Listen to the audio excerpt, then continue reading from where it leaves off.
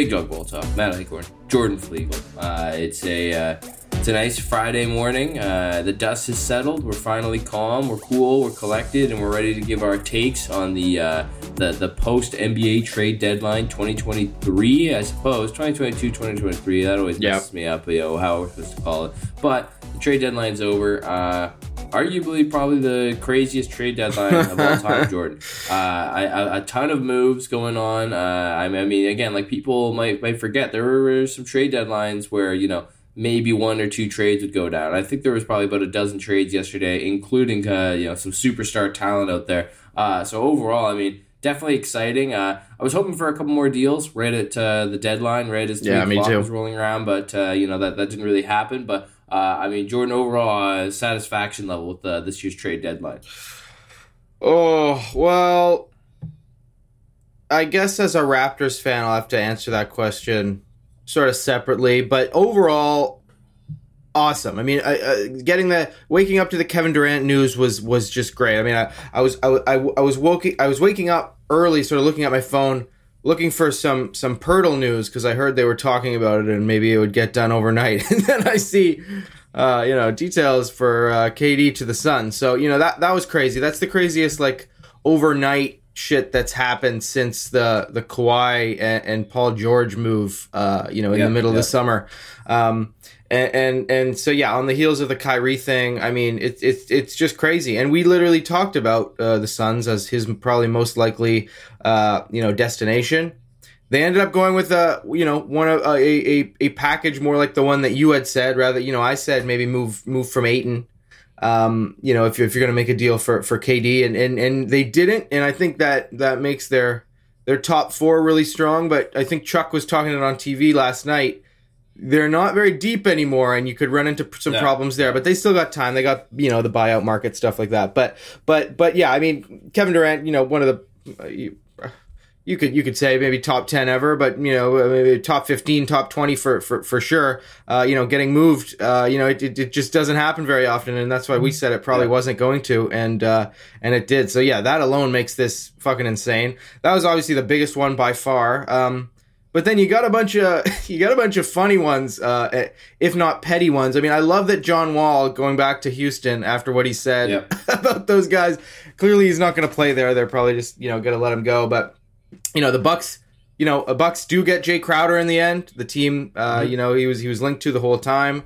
And then the other big story that I know we all always talk about the Lakers a lot. I feel like people aren't talking about the Lakers enough now, with how crazy of a deadline. Like they made moves, left, right, and center. Like obviously the big one was the Russ one, but wheeling and dealing. But they went crazy with it, and you got to respect them for it. Whether you think they made the absolute right moves or not, they went out and they addressed a lot of the issues that they had. They've got a completely different team now. And my guys, the Timberwolves. Not my guys, but my guys I foolishly put money on. They've finally got a big dog, or at least a veteran. They shift out D'Lo for Mike Conley, so that's a pretty big one. And then you've got other little moves here and there. But yeah, it was a really fun deadline. But I'm with you. I thought more would get done between 2 and 3 p.m. right there at the deadline. Yeah. In previous years, you've kind of you go back and you check your phone, you think it's done, but at 3:30 news breaks of a few trades that snuck in under the deadline. But it was quiet from quarter to 3 on. There was nothing, and so yeah, it was kind of busy, but not at the same time. It's definitely a weird deadline, but still one I'll never forget. That's for sure. This was a major fucking shakeup in the league, especially if you can include the Kyrie deal, that happened the day or two before, or whatever it was. Yeah, well, let's not skip around it anymore. You did a good job previewing it there, but let's start with the biggest deal of the day. Kevin Durant being traded to the Phoenix Suns alongside T.J. Warren making his return. TJ, kind of that was an ongoing theme as well. Players returning to former teams. This trade deadline, a lot of guys going back to their ex. T.J. Warren, this is another one of those cases. The Suns getting Kevin Durant, T.J. Warren, the Nets receiving Mikal Bridges, Cam Johnson, and 4 unprotected first-round picks from 2023, 2025, 2027, and 2028, as well as a second-round pick, a 2029 first-round pick, a second-round pick in 2029, and the rights to Juan Pablo Valle. And that's included. He's going to be a star. After flipping over from the Milwaukee Bucks, Jay Crowder, which then also gave the Pacers Serge Ibaka, Jordan Nwora, George Hill, and then 3 second-round picks. Yeah. So I mean, this trade not only had the drama, the intrigue, the superstars, but it even had those small ripple effects to a couple other franchises. So, but we're going to focus obviously on how this affects the Nets and the Suns. I mean, overall, you get Kevin Durant, you get easily the best player in this trade, and that's kind of one of those things that people always say, as long as you get the best player, it's fine. But Jordan, do you think that the Suns still have enough to compete with Kevin Durant as that lead horse, or do you think this is maybe jeopardizing the bench a little bit too much? But because a starting 5 with whether you want to start T.J. Warren or Torrey Craig, but putting one of them at the 3 alongside Devin Booker, Chris Paul, Kevin Durant, and DeAndre Ayton. It's a hell of a starting 5. Not a lot of teams are going to be able to keep up with it. But is that second unit going to be good enough to compete? The Phoenix Suns also now the second highest odds to win the NBA championship. So do you think that's justified, or do you think that maybe we should slow our roll on this team a little bit? I think the hype is justified. I mean, it's Kevin Durant. Like, can you imagine, as a team trying to stop Devin Booker and Kevin Durant, like, on any given possession? Because both of those guys, unlike some of these other superstars, we talk about pairing Luka with someone, or pairing, someone like Trae Young, or some of these bigs like that, where, off ball, you're not sure what's going to happen. Kevin Durant is the best off-ball superstar that I probably has ever lived. Like, the way that he can either just shoot the ball if it comes to him, or like quickly attack, like, on a closeout. Like, when he joined Golden State, he didn't have the ball as much, but he joined and sort of, just seamlessly fit into that offense better than you could have ever imagined. And I think that's what's going to happen here. And in the case of Devin Booker can shoot the hell out of it if he's off ball. You've got 2 guys who are maybe 2 of the most skilled. I would say they're the 2 most skilled scorers at their respective positions in the league. Like at the 2 guard and at that sort of 3-4 spot. These guys are just fucking incredible. And like, I think people are also forgetting, because Devin Booker's sort of been out for so long, how good he was at the beginning of this year. Like, he was just fucking MVP level, 100%. And that's why I still had him as an all-star. Just like thinking back to that time. Like, and then you add the piece where you have Chris Paul kind of running the show. And yes, I know he's 50 years old, but him sort of reinvigorated, having Kevin Durant to pass the ball to. I'm sure he's super fucking excited, and he's probably saying to myself, okay, like, this new Suns owner, Ishbia, really, pulled it out of the bag for me. I really do get one more shot. I think Chris Paul is going to be motivated as fuck, and really like more than he would have been if they just kind of stood pat and didn't have as much of a chance. I think he's gonna give it his all, and this might be the last time. But like especially this second half, or sort of these last few weeks past the sort of the midway point of the season, Chris Paul has started to look more like his old self again. Like, he's getting back to what he can do.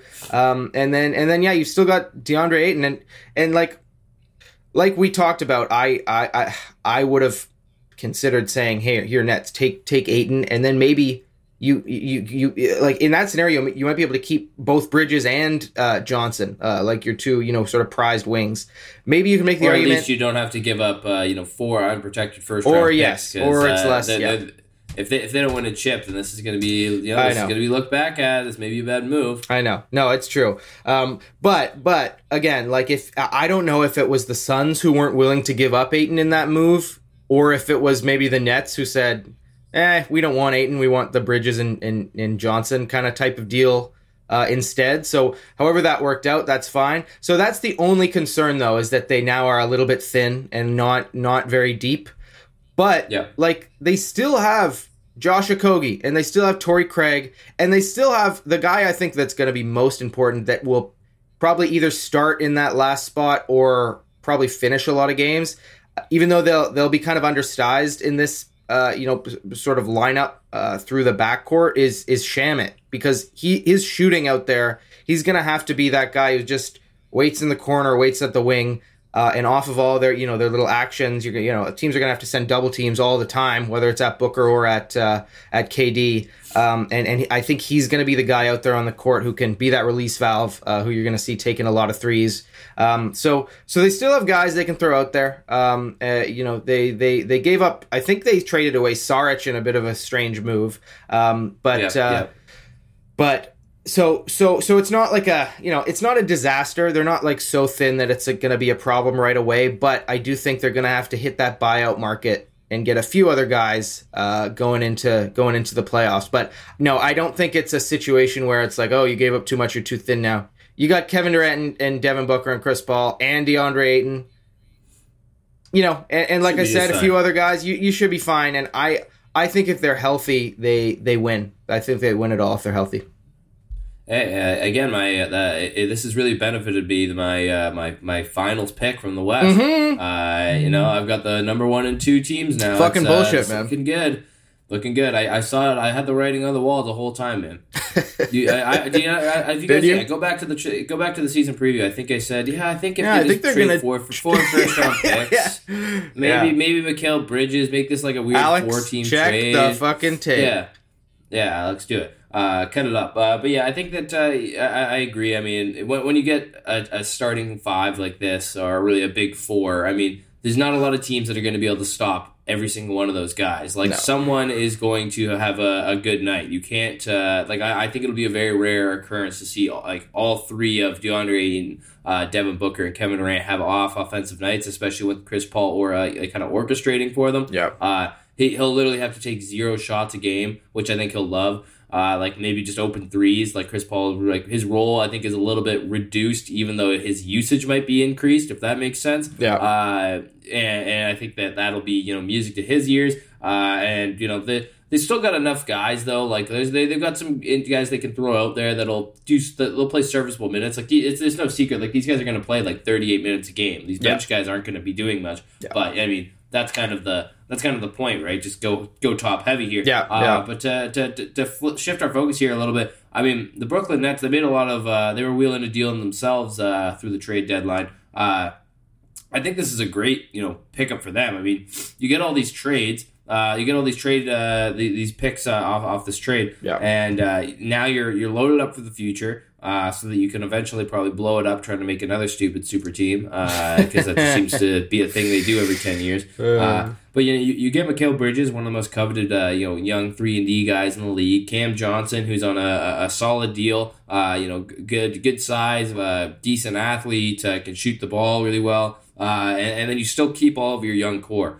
So I mean, I don't think the Nets are going to be making any noise this year or next year even, but this is going to be a team to watch. I think that they're going to have some fun. They're going to be able to play around with this lineup a little bit, and I think this could be good.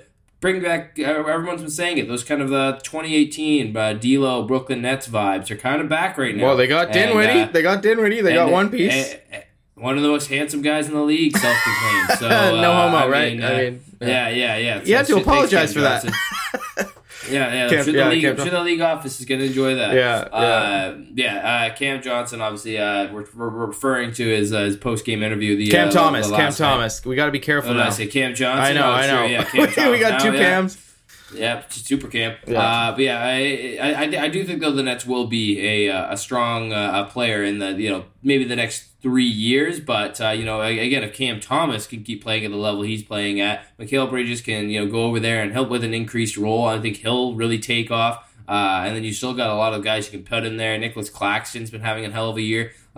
This could be an exciting team to watch because they're kind of like they would have to have a monumental collapse in the second half of the season to miss the playoffs. Because they're kind of firmly in there because of the Kyrie and KD efforts. So this could be a playoff team this year just because of the way that things are by the time the trade deadline left off.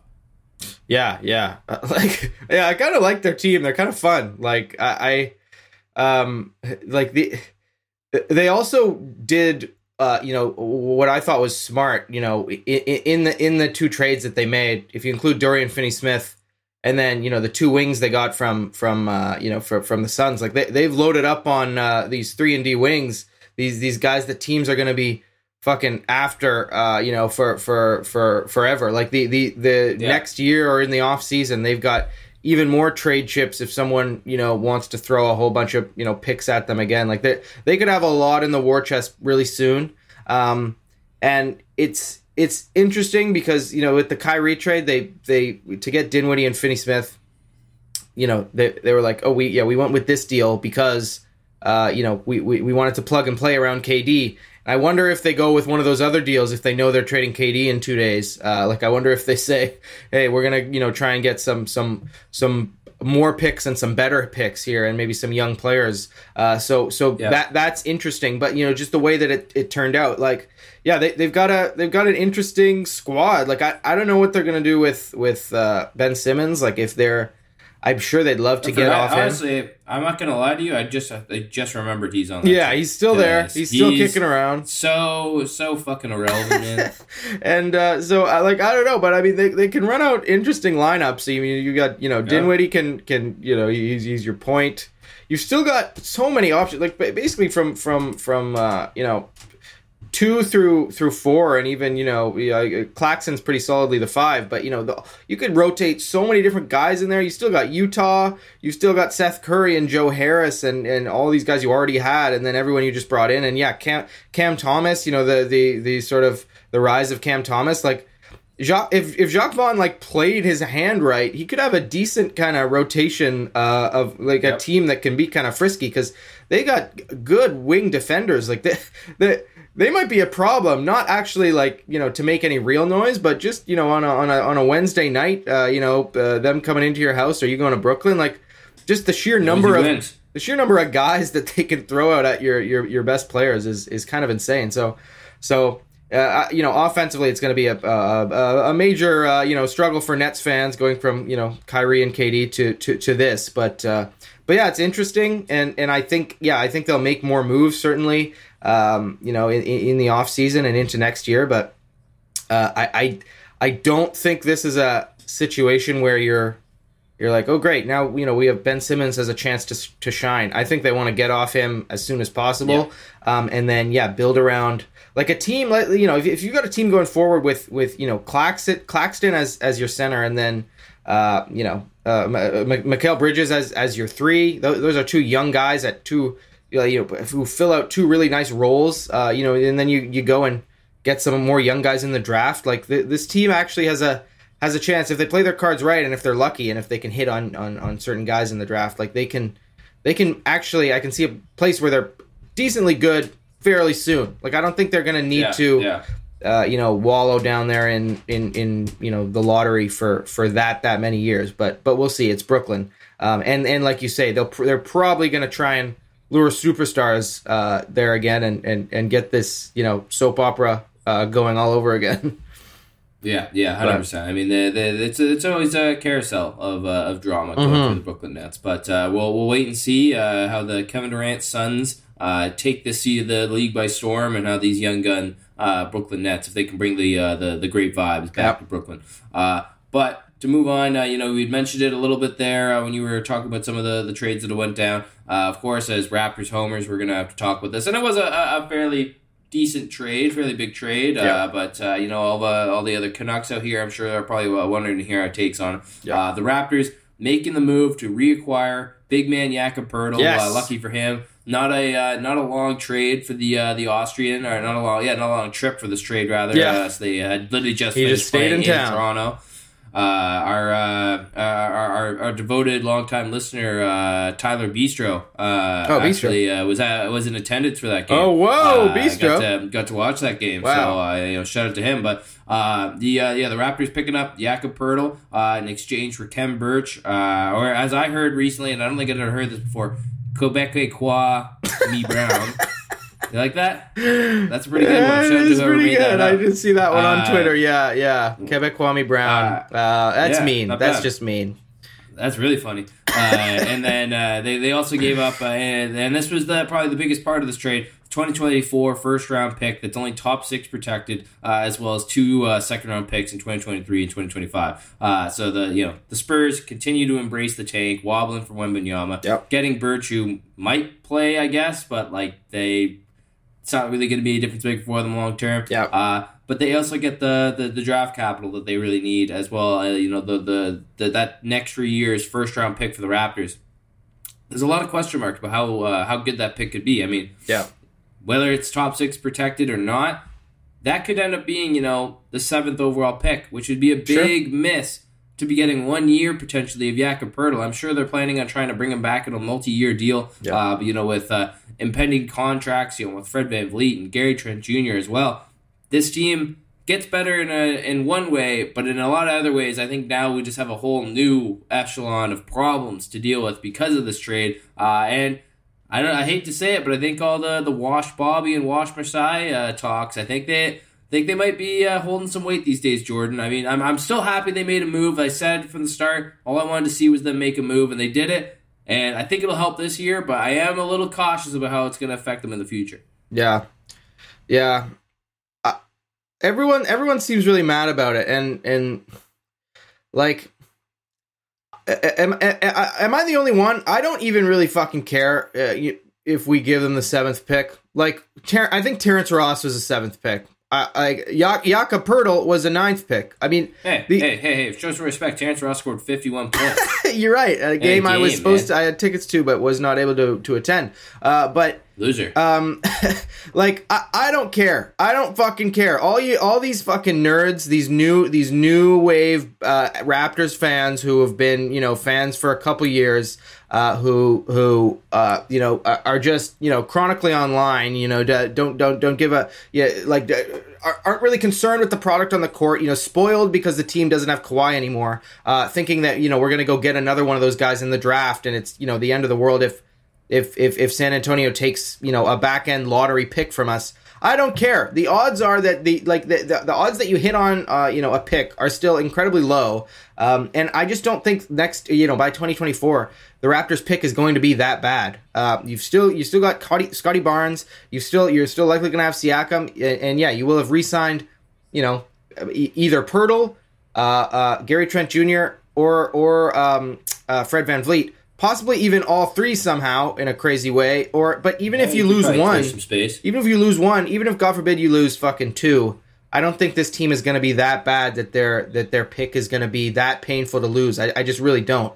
So I don't think it's as big of a gamble, a disaster, a giveaway as people are saying.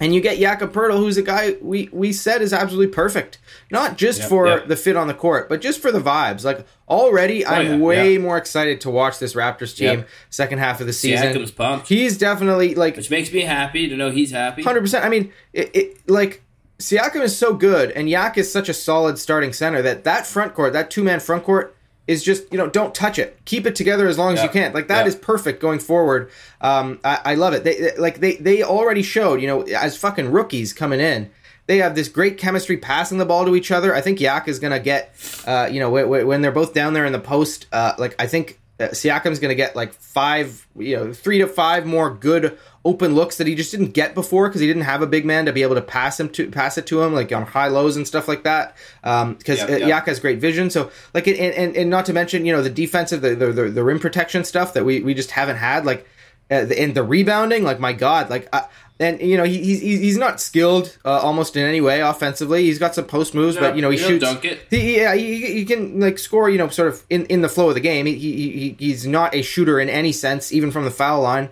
which is a bit of an issue. You're not going to see the dream shaker or anything. No. But I just think for what this team needed, that's absolutely perfect. And I'm kind of frustrated with all the the Raptors Twitter, who's just fucking acting like this is the biggest disaster ever because we're now going to give the Suns a pick that's going to turn out to be a superstar. It's not going to happen, or at least the odds are that it's not going to happen, and there's no way to know when you make a deal like that. But if you're just looking at them, overall, what the Raptors could have done, still pretty shocking that they didn't. They had all these offers for OG. Apparently, they didn't. They didn't like any of them, I guess.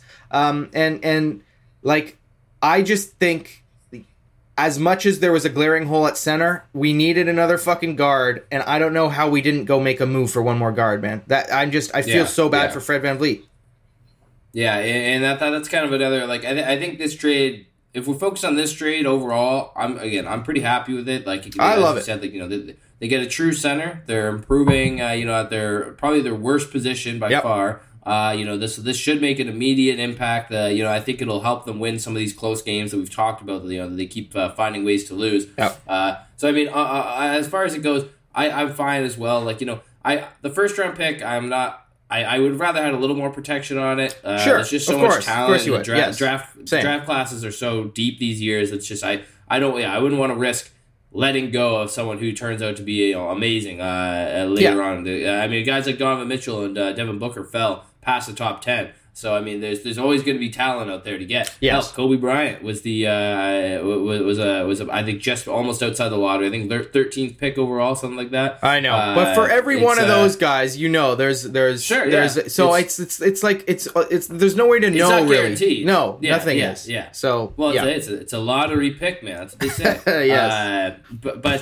Yes, it's there's no real way of knowing. And I don't really give a fuck about second round picks. I would never, if I was a general manager, I would never own a second round pick. Even though you can get great players there, I would just always trade them. I don't care. Well, that was the most traded asset this trade deadline. I think I heard almost 40 second round picks were traded around in 2 days. So no one really cares about those. Even though 2-time MVP defending right now, possibly the third in a row. He was a second round pick, wasn't he, Jokic? Yeah, I believe so. Norman Powell, he was drafted during a Taco Bell. That's right.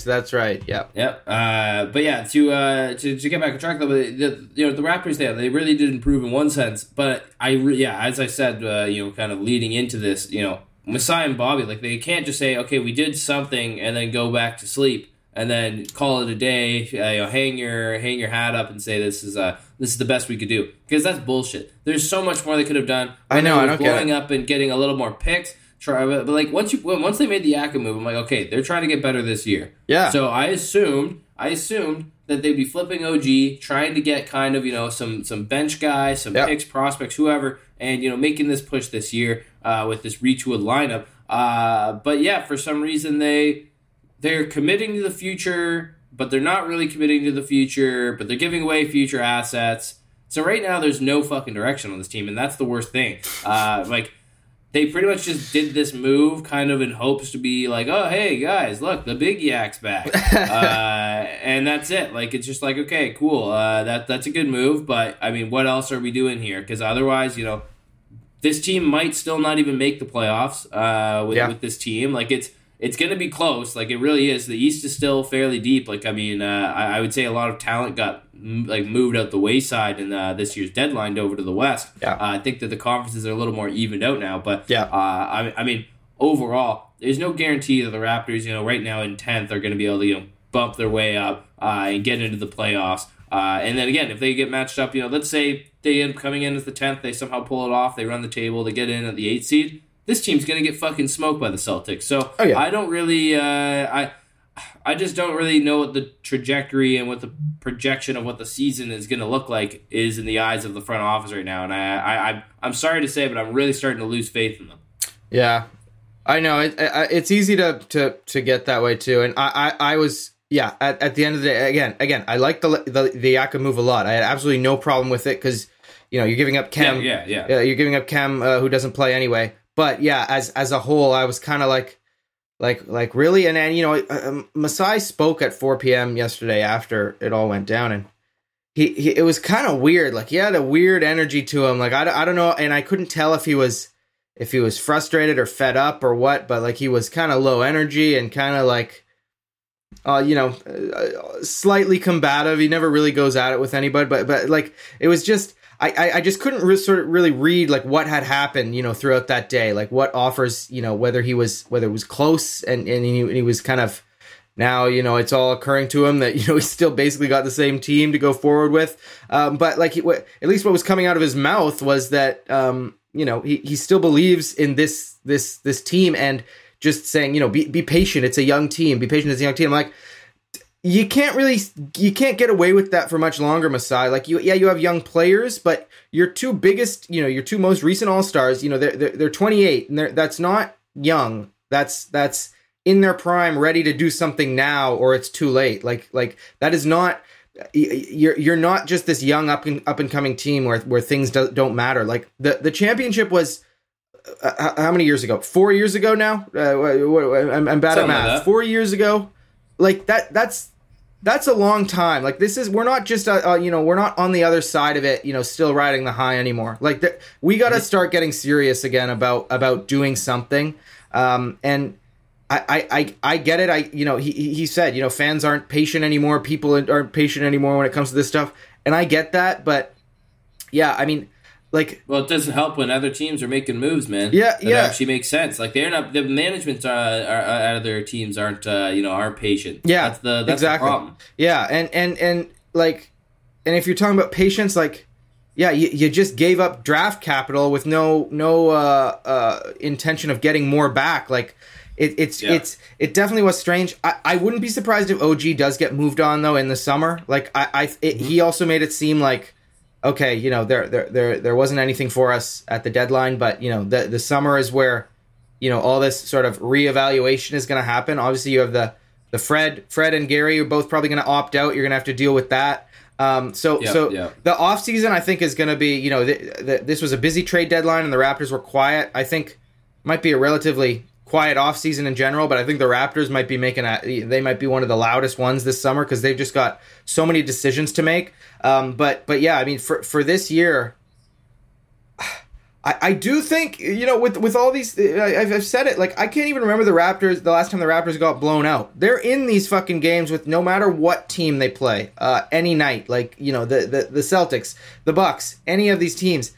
So I am sort of for the idea that you make one tweak here or there and they start winning these games, that they can be more like where we thought they were, like they can overtake some of these guys in front of them in the East and possibly get up there to the New York right now is in the 7th spot. I'd be shocked if they catch New York, but like Atlanta's only 2 wins ahead of them in the win column. Like the Raptors could get up there and be in that 8th spot, and then yeah, they're gonna get waxed in the first round. But like, I think making the playoffs one more time with this group wouldn't be the worst thing. So I'm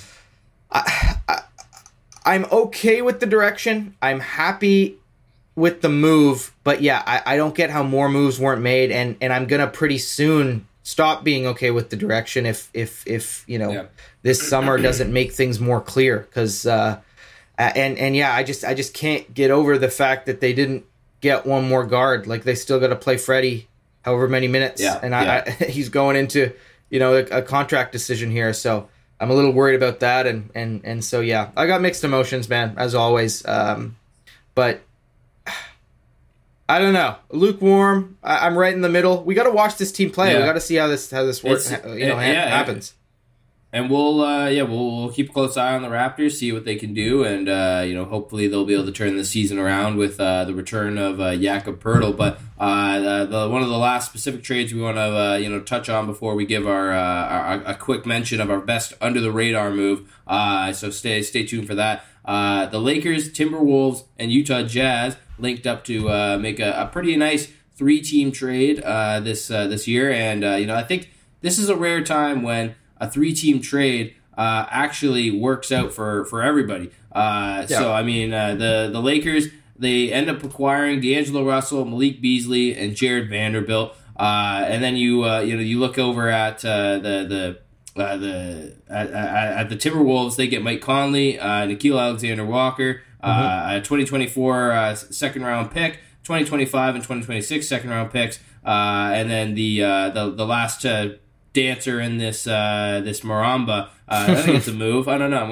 If there is, I think it is. I think so. We should make it up. The Russell Westbrook going to the Utah Jazz, who is expected to be bought out. Juan Toscano Anderson, Damian Jones, and the Lakers 2027 first round pick, the highly coveted pick. Yeah. Lots of movement around in this trade. But I think all these teams, this worked out for them. Yeah. Because you get the Lakers, they add the positions of need, kind of like we said with the Raptors, and they get the more of the depth. They shed some contracts as well, but D'Angelo Russell having one of the better offensive years of his entire career. He's going to fit in well there at the point position. Hopefully, he'll understand though that he can't be taking 20 shots a game when he's playing alongside LeBron and Anthony Davis. And again, another person, Toxic X reunion. The Lakers and D'Lo. And then alongside Malik Beasley and then Jared Vanderbilt going over there to just play serviceable minutes. Who knows? Those guys could even be possibly starters depending on the night, depending on the game plan here with Darvin Ham.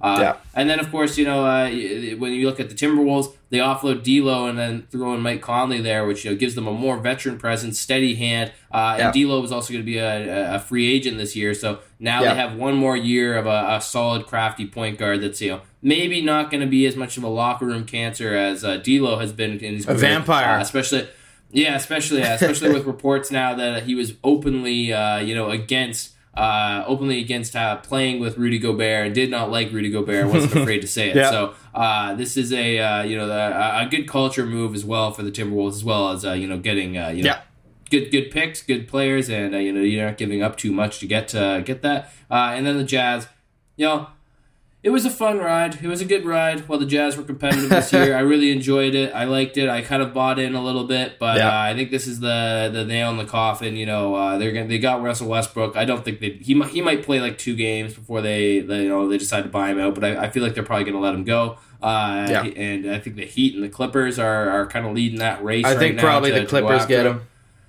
Yeah, and then you've got couple other guys, and then you get that first round pick. This was a real rebuilding move. Smart by the Jazz to do it. But overall, Jordan, I think that it's rare to see a 3-team win-win-win-win trade.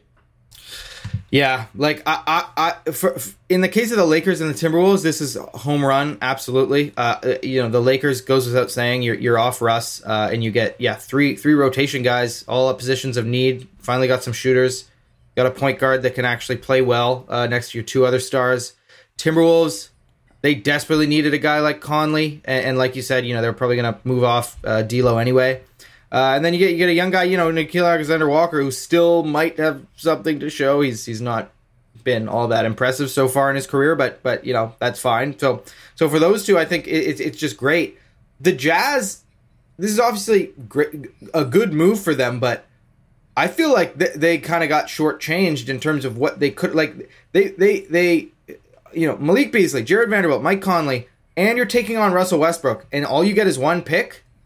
Like, I thought, I expected the Jazz to be way more active at this deadline if they were going to trade these guys and trade them in separate deals and get like I thought you could get you could pry a first away from someone desperate for Mike Conley. Same thing with Beasley, possibly even Vanderbilt. Like if you look at them all just sort of individually, and then like if I'm the Jazz, I'm asking for a pick.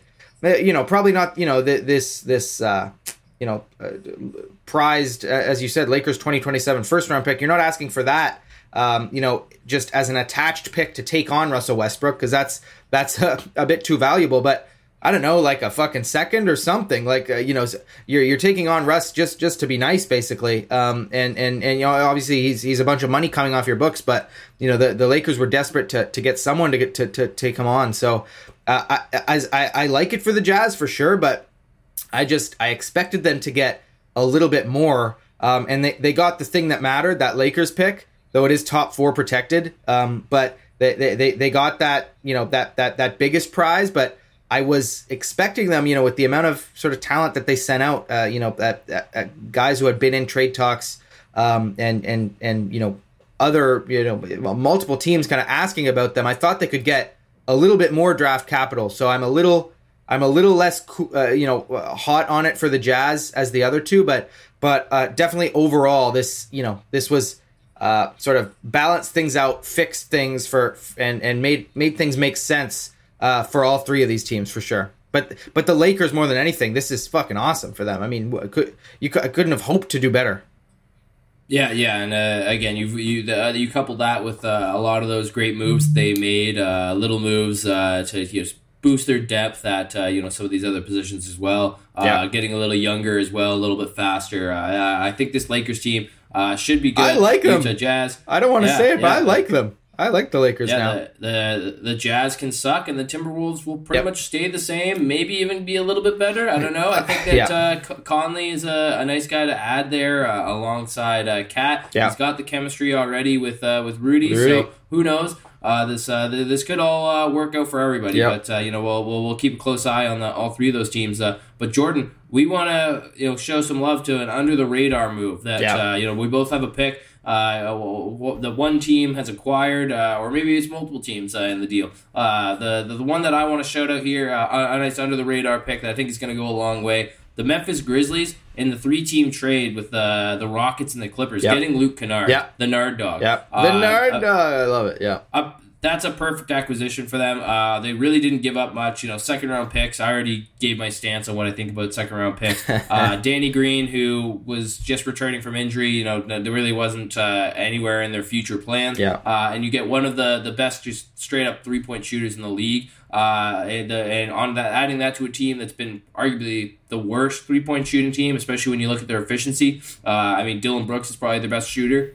He really is not a good shooter. Yeah. Desmond Bane is a better shooter than Dylan Brooks. But, even he struggles with his consistency at times. So you get Luke Kennard to come off the bench, maybe even start some games depending on the night.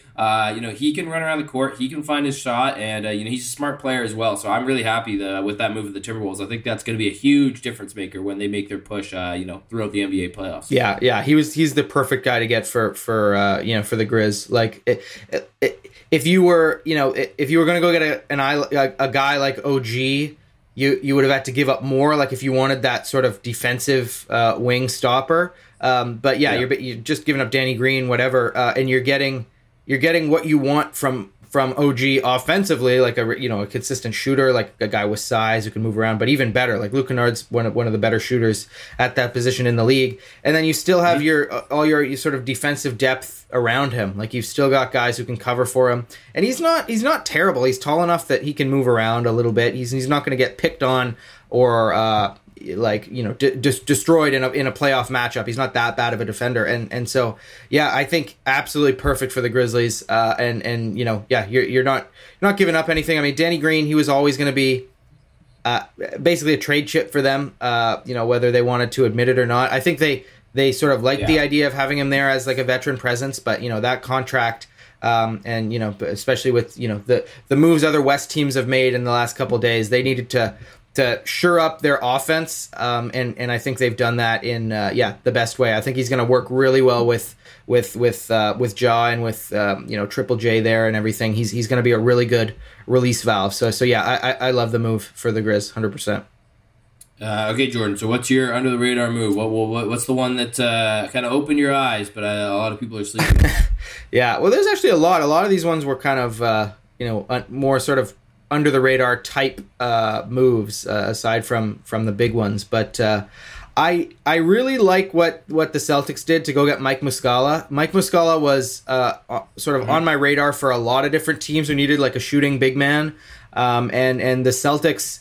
Like I think it's going to be very sort of interesting how he's played. Like whether he's out there as the only big sometime, or Time Lord's out there at the 5, and he can play sort of a bigger sort of 4. Like there's lots of different things you can do, and I think that was the one thing that their front court was kind of missing. Like Al Horford, he can stretch it out, he can shoot threes, but you don't want to rely on him as the only guy who can go and play that role. And I think, Mike Muscala, he's just, he's a vet at this point. He knows what he's doing. Not the greatest defender, obviously, but you're going to have other guys to cover for him on the Celtics.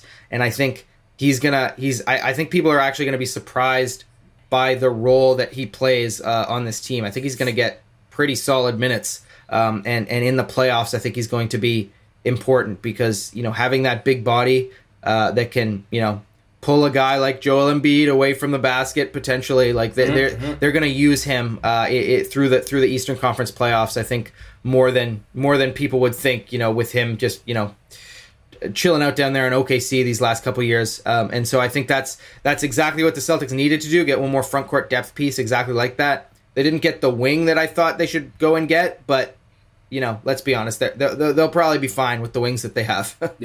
Yeah, I think so. But Muscala, good pickup for a team that definitely wants to get a little bit of insurance at down low.